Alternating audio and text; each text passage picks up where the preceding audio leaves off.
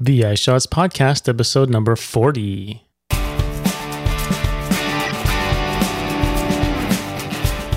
Hello, everyone, and welcome to this episode of VI Shots.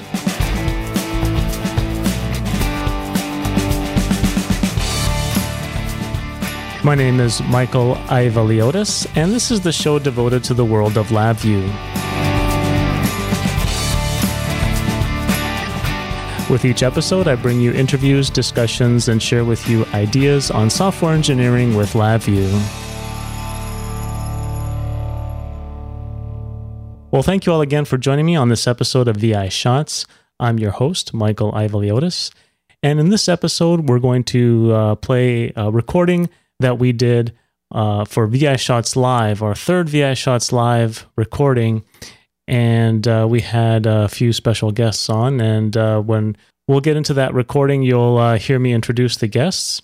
But also, I like to say before I get into the recording of the VI Shots Live and play that for you, I want to talk to you about why I was away for a week. I know I've been, for the last few months, I've been recording consistently every 2 weeks. And that's been my goal since last year of August, I believe, to get an episode of VI Shots out every 2 weeks. Of course, I have a day job, believe it or not. Yes, this is not my job. Doing podcasting is not my full-time job. And I work for JKI, which is an Alliance member company, and we do system development, system integration, and we develop systems for customers using LabVIEW. But one of the projects that that's close and dear to my heart is the product that JKI develops, which is VI Package Manager. And I've been busy on VI Package Manager. There's a new release coming soon in a few weeks, VIPM 2014 to be in specific. And we have a few cool new features added to VIPM, which I hope that will be useful to quite a few people out there that are using LabVIEW. And VIPM basically is a tool that helps you install add-ons into LabVIEW and also helps you package code that's written in LabVIEW and install it into your project environment, in your development environment, and allows you to manage your code and your reuse libraries in a more powerful way. And we've been adding a few new features into VIPM, which will make that a lot easier and basically allow VIPM to expand into other areas of your development lifecycle. So that's why I've been busy, and that's kind of taken a lot of my focus. But I think I'll be, for the next few weeks, we'll be back on track. And for the next episode, actually, I have an interview with Darren Nattinger, and he did a presentation at the CLA Summit regarding some cool tools that he found, new VIs, that actually are already in LabVIEW, and he's uncovered them for us. So he's going to be presenting that in the next VI Shots episode. So really excited about VI Package Manager. VIPM 2014 is just around the corner, and I will be posting actually a beta version of VIPM in the LabVIEW beta forum. So if you're listening and you're on the VI and in the LabVIEW beta forum, you'll be able to download a copy of VIPM 2014 beta and try it out. Speaking of LabVIEW beta, there is the LabVIEW 2014 beta program currently ongoing. So if you're a LabVIEW fan, you use LabVIEW on a regular basis, and it's an important tool for you, you'd want to be able to give feedback on the next version of LabVIEW that's coming out. Make sure it has been tested properly, and you can help out with that. And also you can check out the new features that are built into LabVIEW 2014 and test those out, make sure those are working, and to see what's coming down the pipe, to see if those new features will help you in any way and prompt you to upgrade to LabVIEW 2014. So to join the LabVIEW 2014 beta program, go to ni.com/beta, and that'll take you right to the beta form where you can apply to be part of the beta. Typically, it takes a few days to get accepted, but National Instruments needs more beta testers, so they'll gladly let you join in on the beta program. So now that I got those two things out of the way I wanted to tell you guys about, let's get right into the VI Shots Live right now. I'd like to welcome, first of all, Jack, and thank you for co-hosting VI Shots Live again this week. Yeah, you bet. Pleasure to be here as always, Mike. I just wanted to say so far that the VI Shots live episodes have been very popular, and Jack and I would like to thank everyone for their support. If you want to watch the previous episodes, you can go over to vishots.com/live, where you can see all the previous recordings. Currently, this show is being recorded with a live video stream via Google Hangouts. We're currently taking live questions from those watching. If you go to vishots.com/live, you can see there's a link where you can click on and go into the Google Hangouts page where you can watch the show there and ask questions as well. So right now, feel free to go ahead and start typing in questions in the Q&A window in the Google Hangouts window, and we'll do our best to answer any questions that come up. If you want to know when the next VI Shots live event is going to happen, because that's the best way to watch us is live, of course, so that you can be part of this awesome event and participate in the conversation. Subscribe to the VI Shots mailing list. Just go over to vishots.com/subscribe. I will send out a personalized email a few days before the show airs. Of course, if you want to give us feedback or maybe Best Buy gift cards or anything like that, just send them to feedback@vishots.com. Today we have a great panel. Of course, Jack Dunaway from Wirebird Labs is here. I prefer Circuit City gift cards to Best Buy or Amazon if you have any. iTunes, sure, whatever. Yeah, there you go. We have other guests besides Jack. Our two guests actually have been on the VI Shots podcast before. Fabiola de la Cueva and Justin Goeres. Fabiola, welcome to the show. Hi, thank you for inviting me. And actually, did you just come off a plane or something? Because I think you were in Europe, correct? Yeah, I actually just landed last night. Okay, so you're in this weird jet-lagged mode, I guess. Yeah, I don't know what time it is. So Fabiola was at the CLA Summit in Geneva just last week for an awesome event. Justin Goeres as well is with us from JKI. He's a co-worker of mine, and he's coming to us all the way from Raleigh, North Carolina. Justin, welcome. Thanks, Mike. Great to be here. And so half of the panel has been to Geneva, and the other half has not. So we're a little bit jealous. Maybe you can give us a little bit as to what happened over there. What was going on at the CLA Summit, Jack? Oh, wow. It was fantastic. So first of all, the thing that surprised me more than anything is just the size of this summit this year was almost as big as it was in America. Fab, how many was it in Geneva? It was close to 100? Yeah, 100. And then we had the extra room that was watching us. So I think if you count those people too, it was probably 120 around. Oh, right. And I think in America, there were 118 final count from the community. Yeah. So that was one thing that was fantastic and surprising even is just the size of the summit. So getting to interact with all my customers over there, also just getting to interact with the community over there, make some new connections, hear some great presentations. It was really fantastic. And of course, you guys got to see the large the Hadron Collider. How was that? That was amazing. I got to go to the Atlas. There are different stations within the loop, and I went to the one in Atlas. It wasn't as open as the ones that Jack and the rest of the team went to see, but just going 100 meters underground and seeing the magnitude and the size. Oh, actually, Jack and I were on the same one, but we were looking at pictures of other people. Some of the other people, did you see the pictures of the other people that went to the I think what was the name of the other experiment? Anyway, they were standing in front of the tunnel where the beam goes through. And it's just the sheer size of that. We came out of that saying, next time I think that I'm working on a large channel application, I'm just going to laugh at myself because it's just incredible. Oh, I know. And all that for 20 nanograms of mass that they're accelerating. Yes. It's insane. It was awesome. So that was awesome. I will try to go to the European Summit next year, depending on where it is, of course. Now, let's get into our main topic. Today's discussion is about, our title is kind of exciting.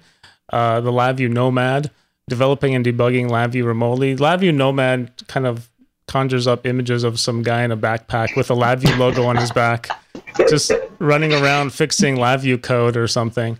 LabVIEW hobo. Right.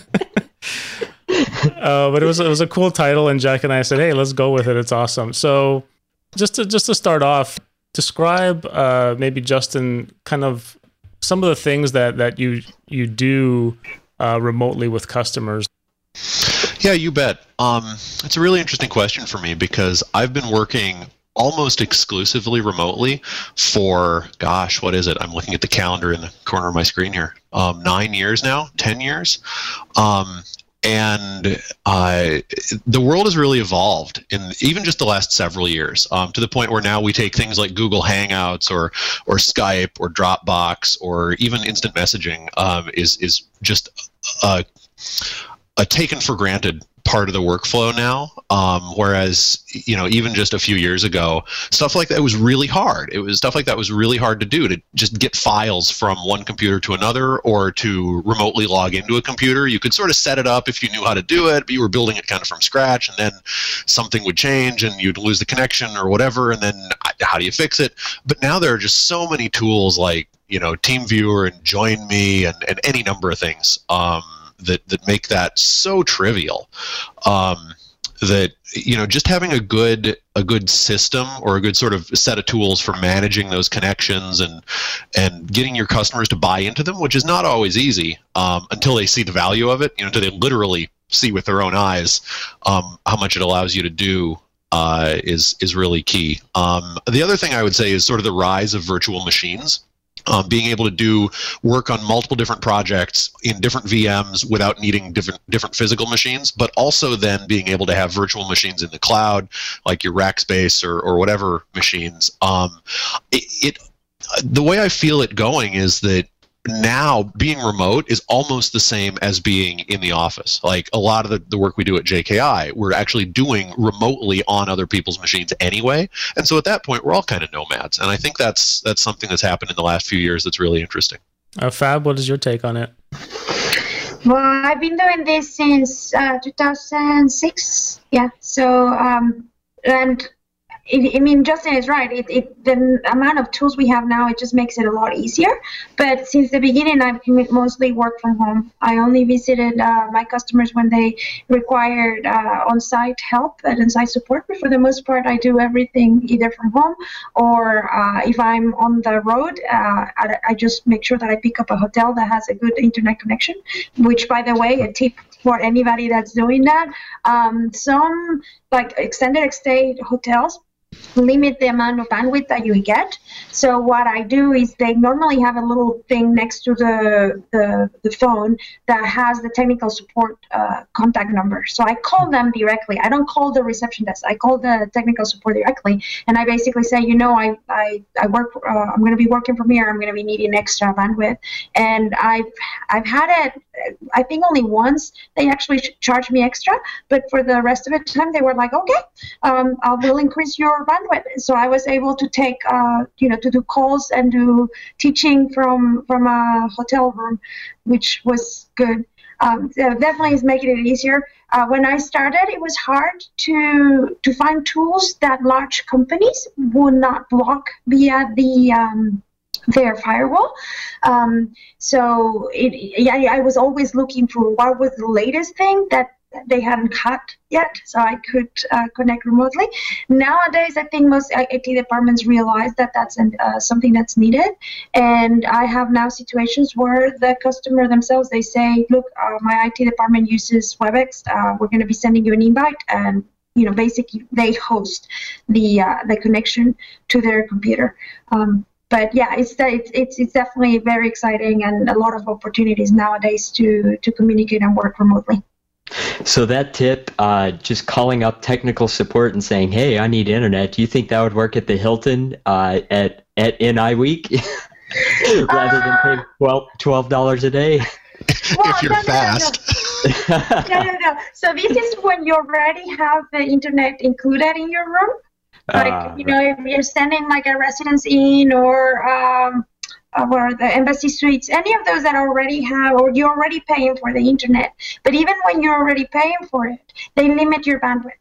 And it is, they don't want you to be watching videos, I guess, and streaming and stuff, because they are supporting the entire building. But I've more than once I've called and I've gotten my bandwidth bumped up.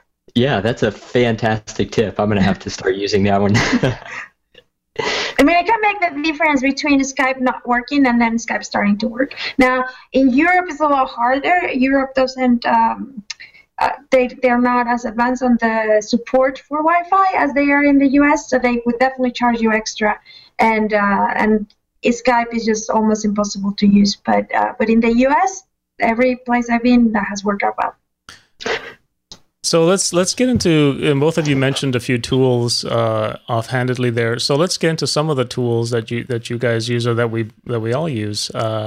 So there's two types of collaboration, I think. One is collaborating with other people and having meetings and going through project work and whatnot. And then there's the actual supporting your test system kind of tools, where you're remotely debugging or supporting. So let's talk a little bit first about the collaboration tools that some of you use. Maybe Jack, you want to start? Yeah, sure. So actually, the thing that we're using right now, Google Hangouts, this has just become one of my more favored tools. Simply because when you're talking about working remotely, you're talking about interfacing with two different types of things. One is a person on the other end, and then one is the machine on the other end. And when you're talking to a person, you want to have things like video conferencing is usually nice. Having audio, of course, is nice. Having chat is also very handy because you're able to paste URLs and paste information into the window. So having one service provider that provides all of these things is fantastic. Skype is another good one for that. Let's see, you guys can probably name some more. But one of the other cool things that it has in addition to this is screen sharing, which Skype also has. So it's kind of a toss-up between Google Hangouts and Skype. I don't know. What do you guys think? I know Justin, Fab, you guys are long-time Skype users and just now getting into Google Hangouts yourselves, and other things like Join Me and Log Me In and things like that. So I've been using a combination of Skype and Join Me. I know Join Me has audio too, but it was just one of those things where in the beginning it was hard to make it work. So we do a Skype, we do the audio, and then Join Me we do for the screen sharing. I have customers that are using virtual machines too, or use a Mac, and then are running Windows in parallel. So we do things like using Join Me on the host machine or on the guest machine, and then using Skype on the other machine. So that way, if we get disconnected from one or the other, or we need to reboot the virtual machine, we're still connected. So yeah, I mean, it is a combination of all those, but Skype has been working really well. Doesn't work so well if you have more than one person on the line. If you need to do a conference, definitely Google Hangouts or like I said, if my customer already has a system like WebEx or what's the other one, the Microsoft Link, then they send me an invite and we do it that way. But for one-on-one, Skype has been working really well. Yeah, that's a good point. Just to build on something Fabiola was saying, I know that a lot of these tools like Google Hangouts are really combining screen sharing with video chat, with text chat, with all this other stuff. And I still, and Jack, you rightly observed that, we're getting to be kind of a dinosaur here. Having done this for so long, like I have a lot of personal inertia, right? Like I have Skype running, like the amount of time that I've owned my current laptop, I've probably had Skype running literally 99.9% of the time, right? Skype is my window, my connection to the world outside my office here in my house, or my connection back to wherever my other people are if I'm on site or whatever. And so for me, Skype is like the office, kinda. And because of that, I tend to sort of mentally separate that from screen sharing. And so I'll have a bunch of VMs up, and rather than running Skype or running a Hangout in one of those VMs, if I have to screen share, what I'll do is I'll hop on Skype and, you know, get with Javier or Michael or whoever else at JKI that I'm dealing with, and use that for voice and video, but then I'll run Join Me inside the VM. And that way it sort of sandboxes the screen sharing into the VM so that I don't have to worry about, you know, multiple VMs or what am I showing or whatever. That seems to work pretty well for me, to sort of divide the tools that way. But that having been said, I know that Google Hangouts is ascendant here, and I've been using it more and more just because I have more friends who like to use it, and you know, and I like this too. So. Yeah, that you bring up a good point, and which tool you use is also sensitive to the other person on the other end, what they're comfortable with. If you're working with a coworker, you know, who's familiar with the entire stack, then you can do these more sophisticated things like this. However, one thing that I found out, like when I'm doing sales demos or initial calls to people who aren't necessarily comfortable with this type of a remote communication style, Join Me is perfect because it's just a simple URL saying, hey, you can even call in with your telephone, and you don't need to worry about things like video cameras, because that in and of itself can be a huge turnoff. Saying, hey, I want to look at you across the internet. That's kind of a big thing to ask a lot of people. So yeah, just understanding the person on the other side is also going to dictate which one of these tools you're going to want to use. Yeah, I'd have to agree with that. Is the kind of the person you're collaborating with also will dictate that. For example, at JKI, we use a lot of GoToMeeting because it's very easy to invite people and have them join. Kind of the join-in process is the easy process. Whereas Skype is you have to install Skype, we have to be friends, and then, you know, there's a process that you have to go through. Whereas with GoToMeeting, you send them an invite, you schedule a meeting, it pops up on your calendar and all that stuff, and then you just join in. And plus the screen sharing, document sharing, and that type of thing is a lot better. Google Hangouts is kind of getting really good at the screen sharing part of it. I know Skype has dropped support for screen sharing in kind of the free version. Now you have to pay for that, or the quality is pretty bad in the free version, I guess. I mean, to that, it is still there. But you cannot do share video and share screens at the same time. The main reason I don't use share screens with Skype is that you cannot give control to the other person. So that and normally what happens is if I'm on a call with a customer where we're doing a screen share is because they want me to control their environment and, you know, do things there. So then we cannot really use Skype at that point because I won't be able to control their computer. Exactly, and that's where Join Me or what is it? Hangouts allow that also. Yeah. Let's get into some of the kind of things that might affect, you know, some people using LabVIEW and troubleshooting systems is remote support, right?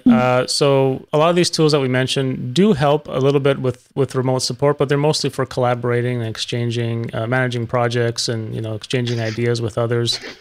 When it comes to actually supporting a system that's broken in the field, it becomes a bit challenging when, you know, you're not immediately able to just hop on a plane and go to the customer site. So give us some idea, kind of, Justin, as to some of the tools that you use or some of the techniques you use to support remote systems.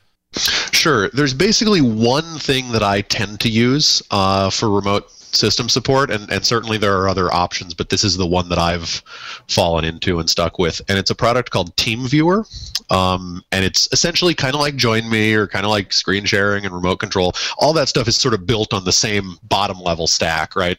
But what TeamViewer lets you do is it lets you install on a Windows machine, and I don't know if they have it for other platforms, but It works on Mac too. Yeah, they certainly have. Oh, that's right.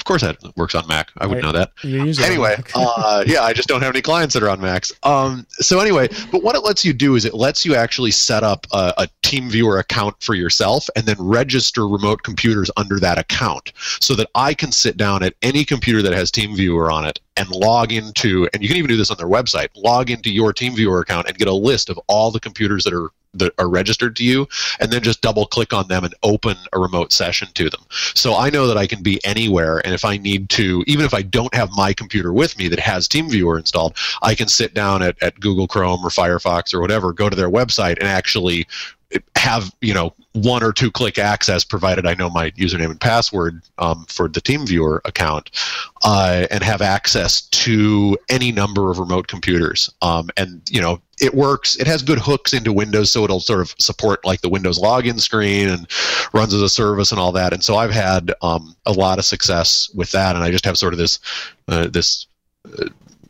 army of computers out there at various customer sites that I can kind of pop into whenever I need to, and that works for me and it works for them, and they can just call me up and say, hey, such and such doesn't work, and I say, oh, I'll check it out, and I just hop on and do it. So TeamViewer is what I use for that. That's by far my favorite. There may be others. So I have a challenge question for you, Justin, or maybe Fab, you could jump in on this one. And that is, let's say this remote computer has a piece of hardware attached to it, and that hardware has a physical reset button on it. That you're like, oh, I need to push this button. How do you handle that?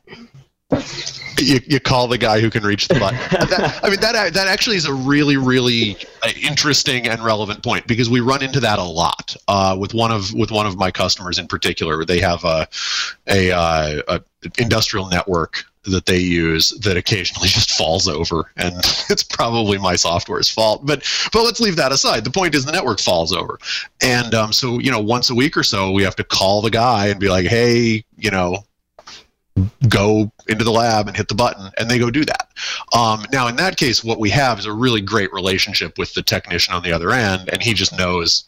He's one of these guys that has his cell phone on 24 hours a day, and he'll just drop what he's doing and go out and do it. So I guess my advice there is be friends with the technician. be nice to the technicians. But that's a really good question. There are instances where you need physical access to the hardware, and that can be tough. Yeah. I was going to say, yeah, I've had situations like that. I remember one time I was installing one system. It was, I think, compact field point or field point. Like, it was an old system. And I was getting ready to do the deployment, and they had given me access to the computer and everything. And once I was getting ready to do the deployment, it was erroring on me. And I finally realized that, let me do the monitoring of all the different switches. And I found that the switch that says that blocks so you cannot put new executables was set. So in that case, there was no option except calling the customer and say, would you please go? And he was actually an hour or so away from the plant, so he had to go back, and sure enough, that switch was not in the right position. On the situations where you actually have to reboot hardware, the compact Rio systems do not really have a way of rebooting, the cycling the power. Like, you can reboot the compact Rio, but you cannot really cycle the power. And I had a system with a customer where we actually ended up doing some weird combination of relays that we would actually fire from a different system that would cycle the power on the compact Rio. And for the most part, we were able to do that remotely. And every now and then, you still had to have someone go on site and check and just turn the switch. But unfortunately, there's not something that just comes on the hardware that says, okay, I'm going to be able to cycle it, which some industrial hardware do, but unfortunately not compact Rio.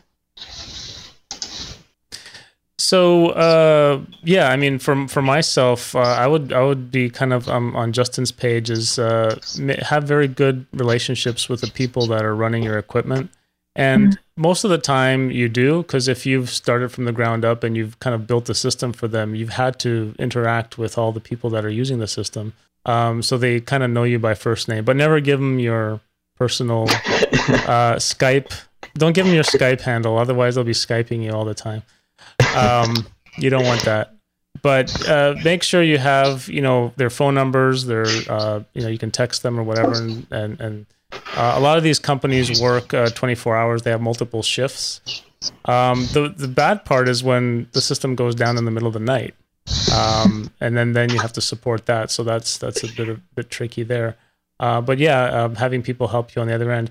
There was a time where with one of our customers, we were investigating the idea of having a camera actually on the test fixture so we can see what's connected and what's going on. However, that got shot down because of privacy issues. People thought that, we were going to be spying on them and all that stuff. So that never went through. But yeah, I mean, that would be pretty awesome actually to have a camera and just to see what's going on with the system. I see there are some items in the Hangout QA here. Do we want to hit a few of those? Yeah. So there's one that's from Mike Sachs and says, ever had issues with corporate IT policies making remote connection more difficult or issues with antivirus conflicts? So corporate IT policies. I have a little experience with that just recently because I've been working with a medical, a fairly large medical company. And basically, I'm going to give a pretty unsatisfying answer to that. And I'll say that a lot of the modern tools like JoinMe and TeamViewer and all that are actually set up so that they tunnel through HTTPS, which is almost universally sort of allowed. So in general, picking a tool that doesn't raise alarms with IT is sort of the easiest way around that. If you're in an environment where even that's locked down, then what I have done, what I typically do is I just try to use customer machines instead of my own machine and sort of try to work through the channels I can, to make the best of it. I use, like for moving source code around, I use distributed version control, like Kiln or Mercurial or whatever. So I can actually carry my repository on a USB stick and commit back and forth between my machine and the customer machine, but that sort of requires me to be on site in order to do it. It's a lot of the modern tools deal pretty well with corporate firewalls, but where they don't, it's still pretty tough. So the other side of that is, even though the firewall you can get through the firewall, sometimes their policy doesn't allow certain software to be installed at all. Like I have a customer that doesn't want TeamViewer or won't even actually allow TeamViewer to be installed on their system at all. And without TeamViewer, I'm kind of lost. Without TeamViewer, without some remote control software, I'm completely lost. And we end up having to, it costs more to support this customer, honestly. It just costs more. And I think that has to be explained or factored in, because you have to do multiple builds. You have to build, send it out, test it. Oh, didn't work. Okay, let's try this other thing. And then you have to deal with the customer giving you feedback as to what happened on the system and giving you screenshots and that type of thing, which again, a lot gets lost in translation. Unless you can see it yourself, a lot of the times it doesn't help you to debug a system. So it is challenging. In that situation, I found that JoinMe, it's better just because it's easier just to say, go to this URL, and even though it downloads a small program, it's smaller than TeamViewer. TeamViewer it's kind of heavy, so that has helped. Now that said, there are sometimes that the system where you're actually going to be installing things is not on the network, right? So the final system. So even if you wanted to, you can't. So what I've done with that with a customer of mine right now that has that problem is we use source code control. We collaborate and work directly on his development computer, and then when we're ready to try, we do an export of the source or a deployment of the executable, depending where we're at on the deployment, on the testing part. And then he goes and installs it on the computer. And then here comes the kicker. He turns his laptop with his camera facing to the computer. and then we just, run it and make sure it works. But that's, sometimes you have to do that because there's no way to connect to that computer. And on the IT question, Steve Watts did an awesome presentation at the CLA Summit last week. And he had the IT guy, a skeleton with the World Wide Web on his hand saying, this is my access to the World Wide Web and I won't give it to you. And we also had a good presentation on security. And there are reasons why sometimes the IT departments are kind of like more strict than others. My suggestion to my customers is always, when was the last time you took your IT guy for lunch or, had a conversation with them? I mean, have a good relationship with them and try to understand what are the concerns, because they might have valid concerns. And then we can, if we understand what are the concerns, we can work as a team and try to explain, okay, we can address it this way, or what tool do you recommend? I mean, some of the tools that I've used, like LogMeIn, was recommended by one IT department I work with. Copilot was another one that I discovered later. So it's just a matter of also just talking to their IT department and understanding their concerns.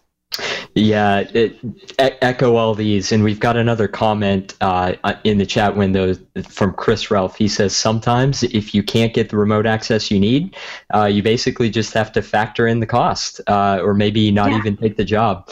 And as long as that cost is amenable to the customer and it's amenable to you personally, then it's perhaps something you can take on. So what I found is that with working with people like this, it's not necessarily just the cost itself that can take a toll, but it's the even the personal, like, oh man, I'm not working very quickly at all. Like who were you saying earlier, Justin? You would have to make builds and then ship it to the customer and test if it worked. Or was that you said that, or Fab said that? I said that. Oh, Michael. Yeah, sorry. We've all been there, though. Yeah, exactly. We all have. We're there just as long as you can. As long as you can fight yourself, to be able to work within this framework. That tends to be one of my bigger enemies, not necessarily the cost itself. So. Yeah, so Chris also pointed out. Yeah, sorry, I'll just say it quick. Another thing that Chris Ralph pointed out that we actually should mention is that TeamViewer is actually rather expensive. It's the license is not free for professional use. It's okay to use it for personal stuff, but if you use it for business, they want you to pay. So. Yeah, Christopher Ralph is also in the chat, and he's still in Europe somewhere in some hotel. He's the LabVIEW Nomad. He's wandering around Europe right now. We also have an interesting tip from Steve Watts in regards to collaboration, code collaboration.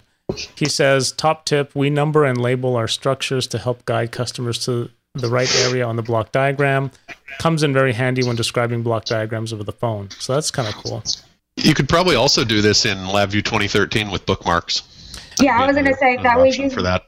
We use bookmarks. Great idea. Yeah. Great tools for within LabVIEW to navigate the code. Speaking of kind of tools within LabVIEW, are there any tools in LabVIEW that we could use to do remote support? Anyone? So I've used the Stop Execution Trace Toolkit because you can connect into a remote computer and actually do troubleshooting. If it's an executable, it has to have diagrams enabled. If it's just running on the environment, you can use it. Now you have to be on the same subnet. So you have to get into the firewall of that customer in order to be able to do this. So again, sometimes, you actually have someone on the other end working, making sure that their computer is connected to the computer that you want to troubleshoot, and then you connect to that person's computer. If you are in on-site, you can use it as long as you're on the same subnet. You can use Desktop Execution Trace Toolkit to do some troubleshooting.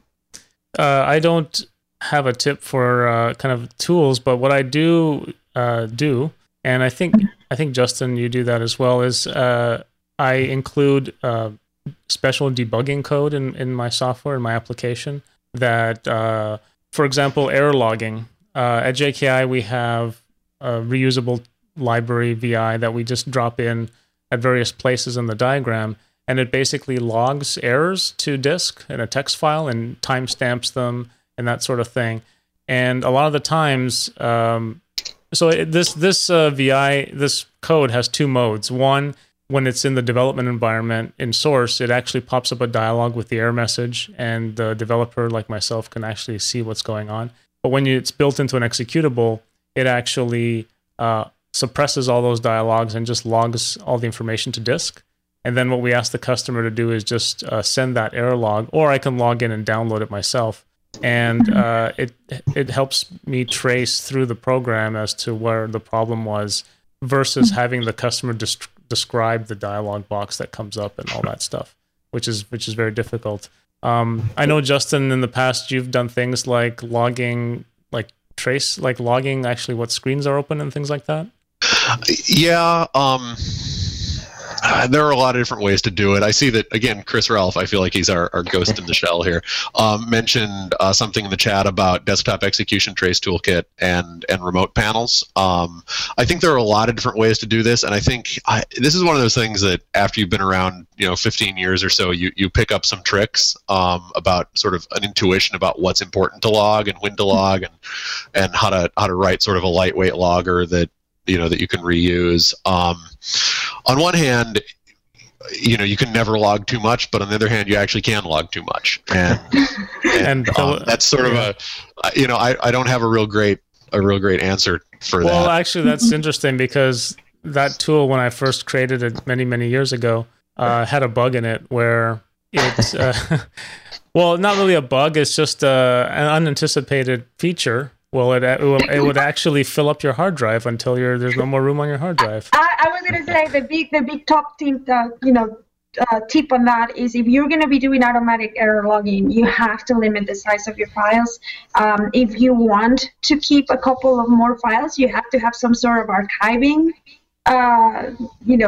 frequently, so you have zip files of those error files instead of just having this file that keeps growing and growing and growing, because no more hard drive, the application no longer works.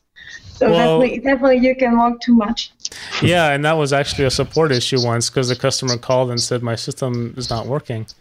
And is really slow. It's really slow, and it won't do anything. And kind of Windows error messages kept popping up, and like, what the hell's going on? So I log in, and it turns out the error logger had filled up the hard drive, and they literally couldn't use the computer anymore because it was just dead. So, and also don't put your error logger in a loop.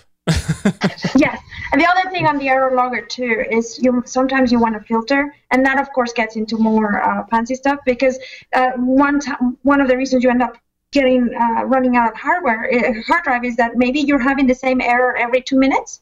So one of my customers, what they did is they actually had more of a filter type. So instead of time stamping, they would actually just go and have error such and such has occurred this many times, and then they would just have a count.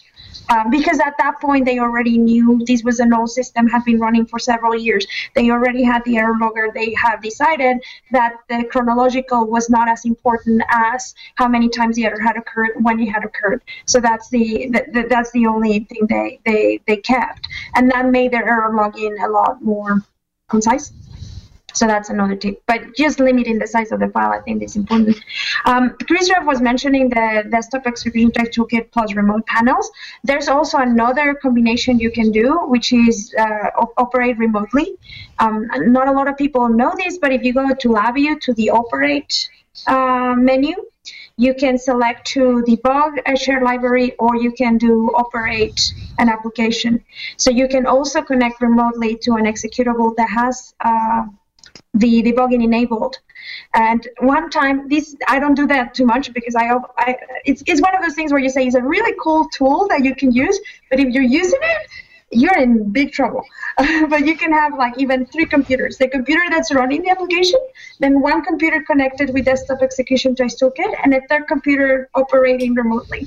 And that way, if the computer crashes, the computer that is actually running the application, you're able to see what was the last message that you got, what was the last update on the front panel, and you also can see what was the last message you got on the desktop execution trace toolkit. So I've used this combination of crazy tools with an application that was crashing every about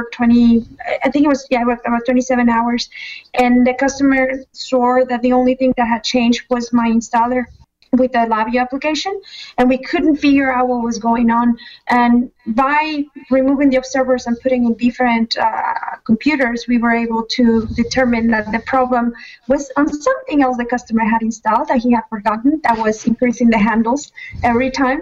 And then the computer was actually crashing before LabVIEW crashed. So it was was useful in determining what happened first. A question from Casey May. It says, regarding increased costs supporting clients where there are IT issues, if you do take that on, do you factor into the costs internally, privately only, or is that something you explicitly show and bill the customer? I have an opinion on that. This actually reminds me of discussions that I've had with Fabiola a lot when Fabiola talks about like the importance of unit testing and how you could say to the customer, look, here's the part of your project where we're going to do unit testing, and the customer says, well, I don't want that because that costs extra, right? And basically, as consultants in that situation, it's our job to say to the customer, well, okay, you can choose what you want, but understand that by not paying this much now, it's going to cost you. I'm going out of frame here. It's going to cost you this much later, right? And those are sort of uncomfortable conversations that as consultants, as professional sort of trusted experts, we need to acquire the skill of being good at having those conversations. I think this is a very similar situation. It needs to be okay. I think it is okay to say to the customer, look, okay, this is the draft version. Look, your IT policies are crap, and it's costing you money and us time. And so here is what we would like to do with the tools we like to use, or whatever tools that reasonably should fit in your policies. But because your policies were written in 1995, this is how much it's actually costing you. And that's a totally reasonable conversation to have. Some companies, big like regulated medical industry companies or whatever, or defense companies, they may have very, very good rationales for what they need to do and the money to back up that rationale, in which case you should be able to show them the number, and they'll say, yeah, I know it's no good, but here's your money. And then you can decide whether you want to live in that world or reject the project. But if we don't have that conversation, then I think then we have no one to blame no one to blame but ourselves when the world doesn't change. And if we want to drive it forward, I think we have to get good at having those conversations and showing those costs to the customer, because we owe it to them. And this has to be done at the beginning, right? Of course, you don't wait until you start the project. These are the type of questions that I ask. It's like, are you using source code control? What are the rules at your working environment for remote collaboration? And all of those things are getting into consideration when we get started. Also, I found with some of the large companies, sometimes they just say, oh, you cannot log in remotely. They have never let us. And then I start kind of like digging, scratching more, and I ask, when was the last time you asked, right? And it turns out it's more one of those where it's, well, this is how we've done it. And once you start asking, it turns out that the last time they asked was 10 years ago. And they just have figured out that there's no way to log in, or 5 years ago. And I had that with a large company. And finally, I was like, let's just call your IT department and see what options they have. And it turned out that they had been using WebEx for the last 3 years, and that as long as he gave me access to the computer, I could just connect. And, it was kind of change of guard. The old person that was in charge never even wanted to talk to IT. New person comes in, he was willing to talk to IT, and within 2 days we had WebEx and remote access going. So it is, again, it's part of just discussing at the beginning, and I think you definitely need to be transparent. There are some tools that I have to pay, like I pay for Join Me, and I pay for certain tools for my use. But if those tools do not work with the customer, then we discuss it at the beginning and just make a suggestion as a consultant. Here are the options. Go ahead and buy the one you want. Right. And even dividing this question into two separate questions, do you factor your cost internally, privately? I think the answer to that should always be no. You should always show the cost, as line items. But then the second part of the question is, do you bill the customer? And then that's the part where the negotiation comes in on how much you charge for this additional overhead. Because if nothing else, that gives you one more point of negotiation so that you don't have to start negotiating on things like your hourly rate. Well, one thing I would like to say on that is, what's the alternative? I mean, the alternative is, going on site.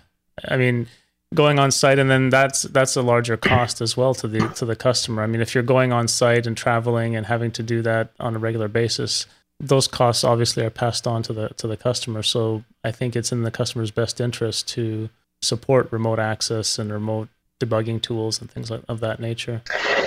Absolutely. And one thing that I'm finding is it's good to have a good balance of both of these. In other words, don't necessarily try to do every single thing remotely, because it can be more difficult to demonstrate value of your system. It can be more difficult to do further business development or new opportunities that you would be able to develop further when you are on site. Being able to have that physical access, to the facility and to the people you're actually working with from time to time, it is nice to go ahead and pay that overhead, because it pays back more than you pay to do that. So we're getting close to the end of the show. I'd like to go just round robin fashion between everyone and just give me your maybe one or two top most important things that you need to have in place to be able to do successful remote LabVIEW development, support, collaboration, that type of thing. So we'll start with Justin. Wow. Most important things for remote collaboration. If you were to pick one. If I were to pick one, the one thing that I need to do remote collaboration is Google Hangouts. I don't know. I mean, really, I think it is. I think it's the communication channel, and it's the control channel. Like, I use TeamViewer, but JoinMe is fine. There are lots of others. Man, that's where the world has really changed in the last 5 or 6 years. We're living in sort of the Star Trek era where we can. Actually, remember 24, the show 24, like 14 years ago now, right? And Jack Bauer was always like, Chloe, send it to my screen, right? And then he'd get it on his Palm Pilot. They had magic, like she could send him 3D models of the terrorist safe house on his Palm Pilot. Like, that was fake then, but it's actually kind of real now.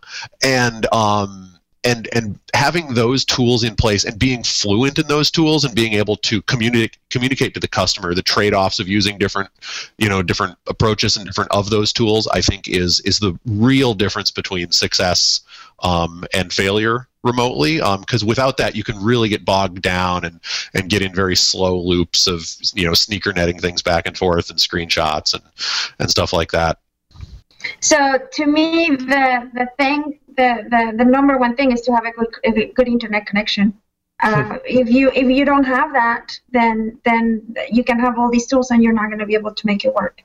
So have a good a good computer with a good network card, and be in a location that has good internet connection. I've been in Starbucks where I can actually do some remote work, and I've been in Starbucks that there's just no way. You cannot even you cannot even do chat. So you definitely need to have a good internet connection, and that's where, like I was saying, if you're going to be traveling, you look at a hotel that has Wi-Fi included and it's more geared towards business people, and you use that. I've been in situations where I am traveling and I don't have even LabVIEW on the, to access, but if I can find a good connection, I get a computer. I had that once. We were on a trip and a customer called me and I didn't have my laptop, and a friend of mine had his laptop, and I just connect remotely to my computer at home via his laptop, check what I needed to check, send the files to the customer, and I was good. So just be able to have a good connection, all the tools, and a place and a backup plan in case you don't have that working. Jack? Yeah, totally agree with what Fab and Justin said, especially Fab. I recently found a problem with my appliance, right? Because this hardware and the internet connection, it's just an appliance that we want to work. I recently found a problem that has been causing my microphone to mute itself. And Fabiola, you're probably grinning when I say this because it happens to you all the time, especially you. It was not my internet connection. It is a bad stick of memory. And it would only manifest itself when I had lots of virtual machines going. And it just so happened that Fabiola is one of these people who typically when I'm talking to her, I've got lots of machines going. So our conversations are always terrible. But anyway, yeah, The hardware is very, very important, just to get that right and make sure that it's working correctly. And fingers crossed, we're actually going to make it through our first show, Michael, where our hardware hasn't even failed on this VI Shots episode. Oh, don't jinx it. But yeah, don't jinx it. No, but hardware aside, very, very seriously, one thing that I'm still trying to dial in, this one thing that I need, is this right empathy and understanding and mindset of how to connect with the other person on the other end, because we're still not in a culture to where it's just a given that, hey, you can fire up a conversation and see each other, talk to each other live, and even share each other's screens live. So it's just this understanding of trying to dial in your workflow with working with other people. How do we make this work? Because we're two humans trying to make it work. So yeah, that's something that I'm excited that as time progresses further, it gets easier and easier to interact with other people. But I think that's one of the most important just traits to have is this understanding that the people on the other end are typically not going to be as comfortable as you if you do this day in, day out with dozens of people. I don't have an answer to this question, even though I came up with it. But that's my job, is to ask the questions, not answer them. So I agree with Fab. Internet connection, number one. I'm going to say three things, okay? So number two would be to have a laptop or a mobile computing device that's very powerful and you can take with you. Don't get a desktop, obviously, and don't go to the extreme and get like a tablet. Obviously, you can't do that either. So having a good laptop that you can take with you, because one thing we didn't talk about is going outside of your mobile office, is going, like Fab said, she goes to Starbucks, going on site or going to different places. You need a good mobile computing platform, and so get a good laptop. And the third, I would say, was kind of like on Jack's sentiment, is finding and making sure that you're on the same level as your customers as far as the collaboration side, is to make sure that you express to them and show them all these cool and awesome tools and the ways that you're doing business, so that not only you're working with them, but you're also educating a larger population out there about how to take advantage of the internet. The internet is not just YouTube and cat videos. It's all these cool tools that you can use to make your life easier and make our jobs better, right? There's that we have to kind of message out there. And I think we're doing that right now with Google Hangouts and VI Shots Live. And Michael, you actually jogged my memory. We have a very concrete tip we can give you on the VI Shots Live website. And that is, if you go to your favorite search engine and type VI Shots pre-show checklist, that's going to give you just examples on how to set up your physical environment to be able to connect with people like this. Because one of these other soft skills that you need to have to be able to connect remotely is simple self-awareness. Like I can't tell you how many people I try to talk to online and they're like, hey, hello, can you see me? Just not even aware of their environment, that you're, oh yeah, that's my favorite. or the creepy Blair Witch Project, like no light except for the ambient light, of the screen itself. But no, just simply being able to make yourself presentable and like somebody you would want to talk to over the internet. That's helpful also. So yeah, if you want to find a list of tips that will help you connecting remotely with people over video conference especially, just go Google VI Shots Live pre-show checklist, and I think maybe even just VI Shots checklist would probably get you there. Yeah, and the URL is vishots.com/checklist, and that will get you right there. Well, this was fun as always. I'm so sad when these shows end. I have to get off my talking to some of my best friends here. This is it. That's the end of the show. I'd like to thank Jack Dunaway from Wirebird Labs for co-hosting and managing some of the behind-the-scenes production of the show. Thank you, Jack. You betcha. Always a pleasure. Of course, I'd also like to thank our guest today, Fabiola de la Cueva. I love saying Fabiola de la Cueva. It's just it's an awesome name. From Delacour Consulting, and she's an independent consultant, and I believe it's delacour.com. Is that correct, Fab? Yes. Yeah. Delacour.com. And Justin Goeres, my trusted colleague and friend from JKI and from Raleigh, North Carolina. Thank you, Justin. Thanks, Michael. My pleasure.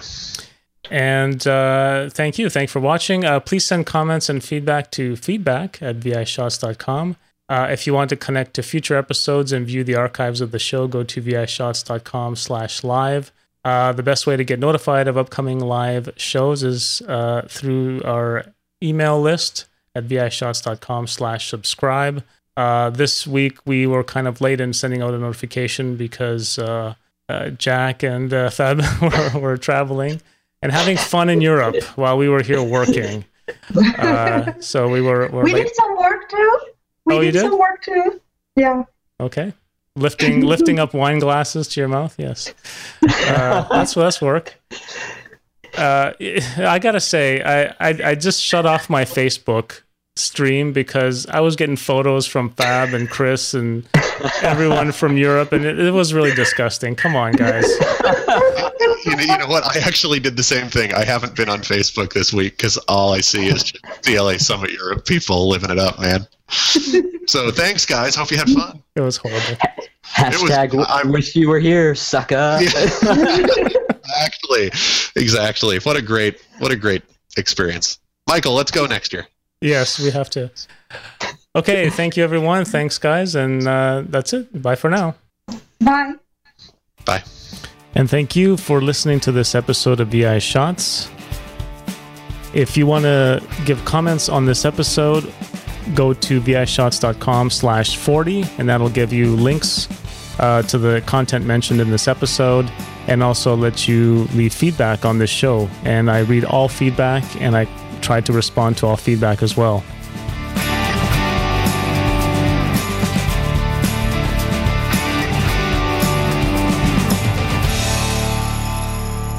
Thanks for listening, and bye for now. Fab, I want to say that you're...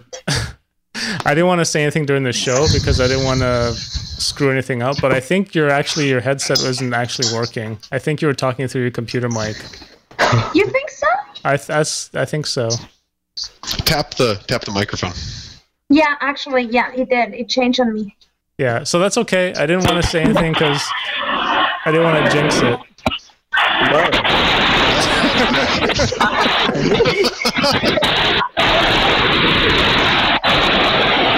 Switch it back. Switch it back. Is this better? That's better. Oh, that was hilarious. Whatever you just did, don't ever do it again. So I guess that's what. I'm glad you didn't say there in the show. Otherwise, I would have blown everybody's eardrums off. That's why I didn't mention it, because I thought something bad is going to happen. That's what makes Michael a pro. Yeah.